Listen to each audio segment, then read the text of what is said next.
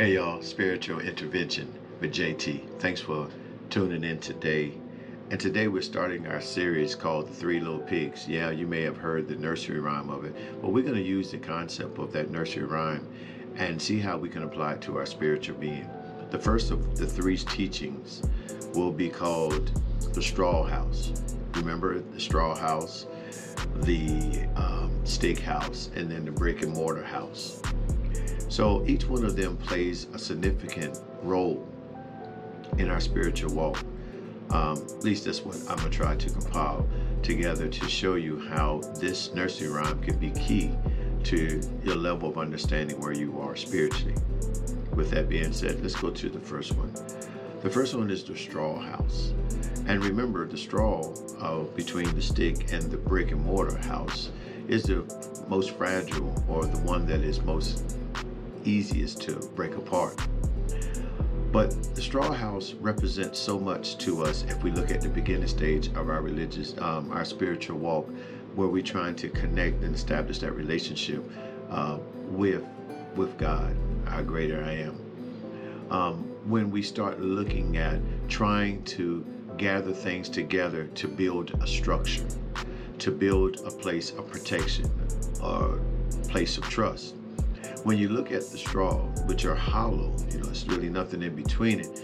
But if you put enough together, you can fortify yourself. You can put yourself in a place where you keep shelter, you keep some form of security, and then, like I said, a place of trust.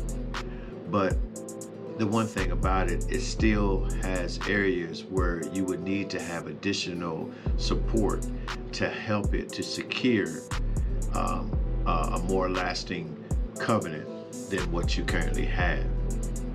And when you look at your spiritual walk, you can look at that as when you first began to follow Christ, when you decided that you wanted to learn of Him in the ways that He operates. You had to come to a place where you realized it was time to separate from the things that were not of God to accept the things that are. Meaning that you had to come to a place of learning, a place of understanding, a place of growth, where you would take any knowledge that you obtain and start and apply it, and just like the straw, begin to fortify your position. Easier said than done, because no one teaches you from the giddy up, how do you get to God? How do you pray to God? How do you walk with God? How do you read the Word to get that understanding? Yes, all of us have been to church and someone has shared some type of approach. But when it comes to you personally, how do you know that you are connected? How did you know that there is established relationship, or working towards a relationship where you can begin to trust in the things of God? How do you read the Word of God? How do you get the knowledge that you need? How do I pray to Him? All those things are the beginning stage of trying to establish this connection.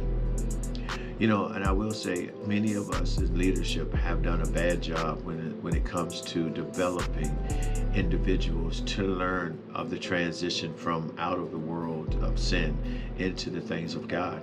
It's not an overnight process. Like any learning that you have, you just don't learn everything in one day, but you take what you learn and you build upon it.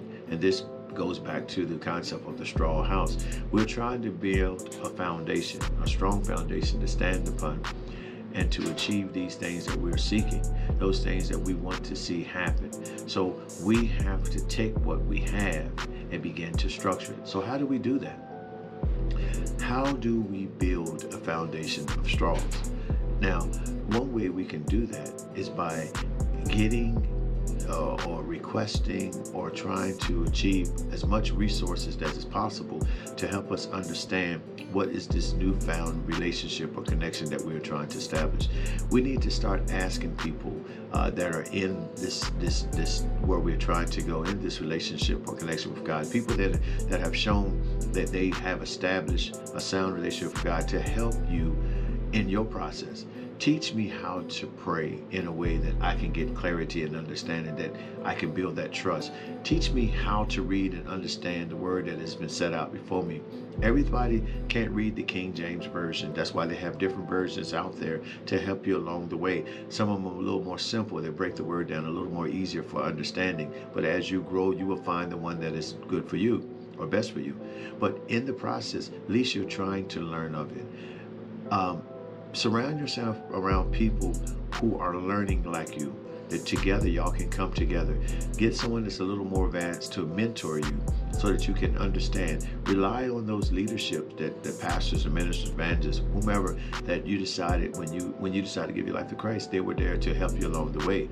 Go to your local pastor or leader and say, hey, you know what? I want to know more. Go to those Bible teachings or Bible studies or kingdom developments, whatever they have, where you can be around other people that are discussing the things of God. There's nothing wrong with TV evangelizing and things of that nature. Wherever you can feel fit that you can get a word that's teaching you how to live a life that is acceptable to God. Not just saying, I just want to be a part of it. Get involved. And that starts the beginning level of the straw-like approach. Remember, in the nursery rhyme, the three little pigs went to each one of those houses, and the wolf would blow, huff and puff, and blow the house down.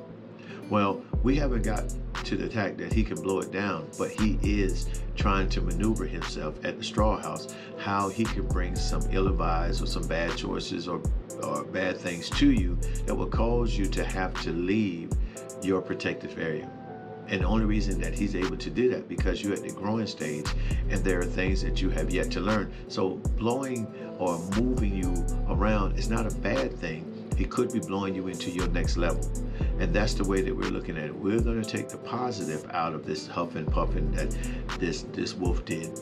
And we're going to let it utilize us to push us to more of a purpose and a purpose-driven relationship with God. But we have to learn how to get to a place where we desire the things of God and not the things of flesh or things of this world. But it comes in a process. So I want to encourage you on the first class of many of this three-pig syndrome that we need to understand that the first level is just trying to make sure that we're comfortable in this newfound connection that we're trying to establish. We're trying to strengthen that so we'll understand who we are and whose we are. Hey, this is Spiritual Connection with your boy JT. Listen up for part 2 of part 1 of the series of the Three Little Pigs. Remember, this is the Straw House. All right, take care.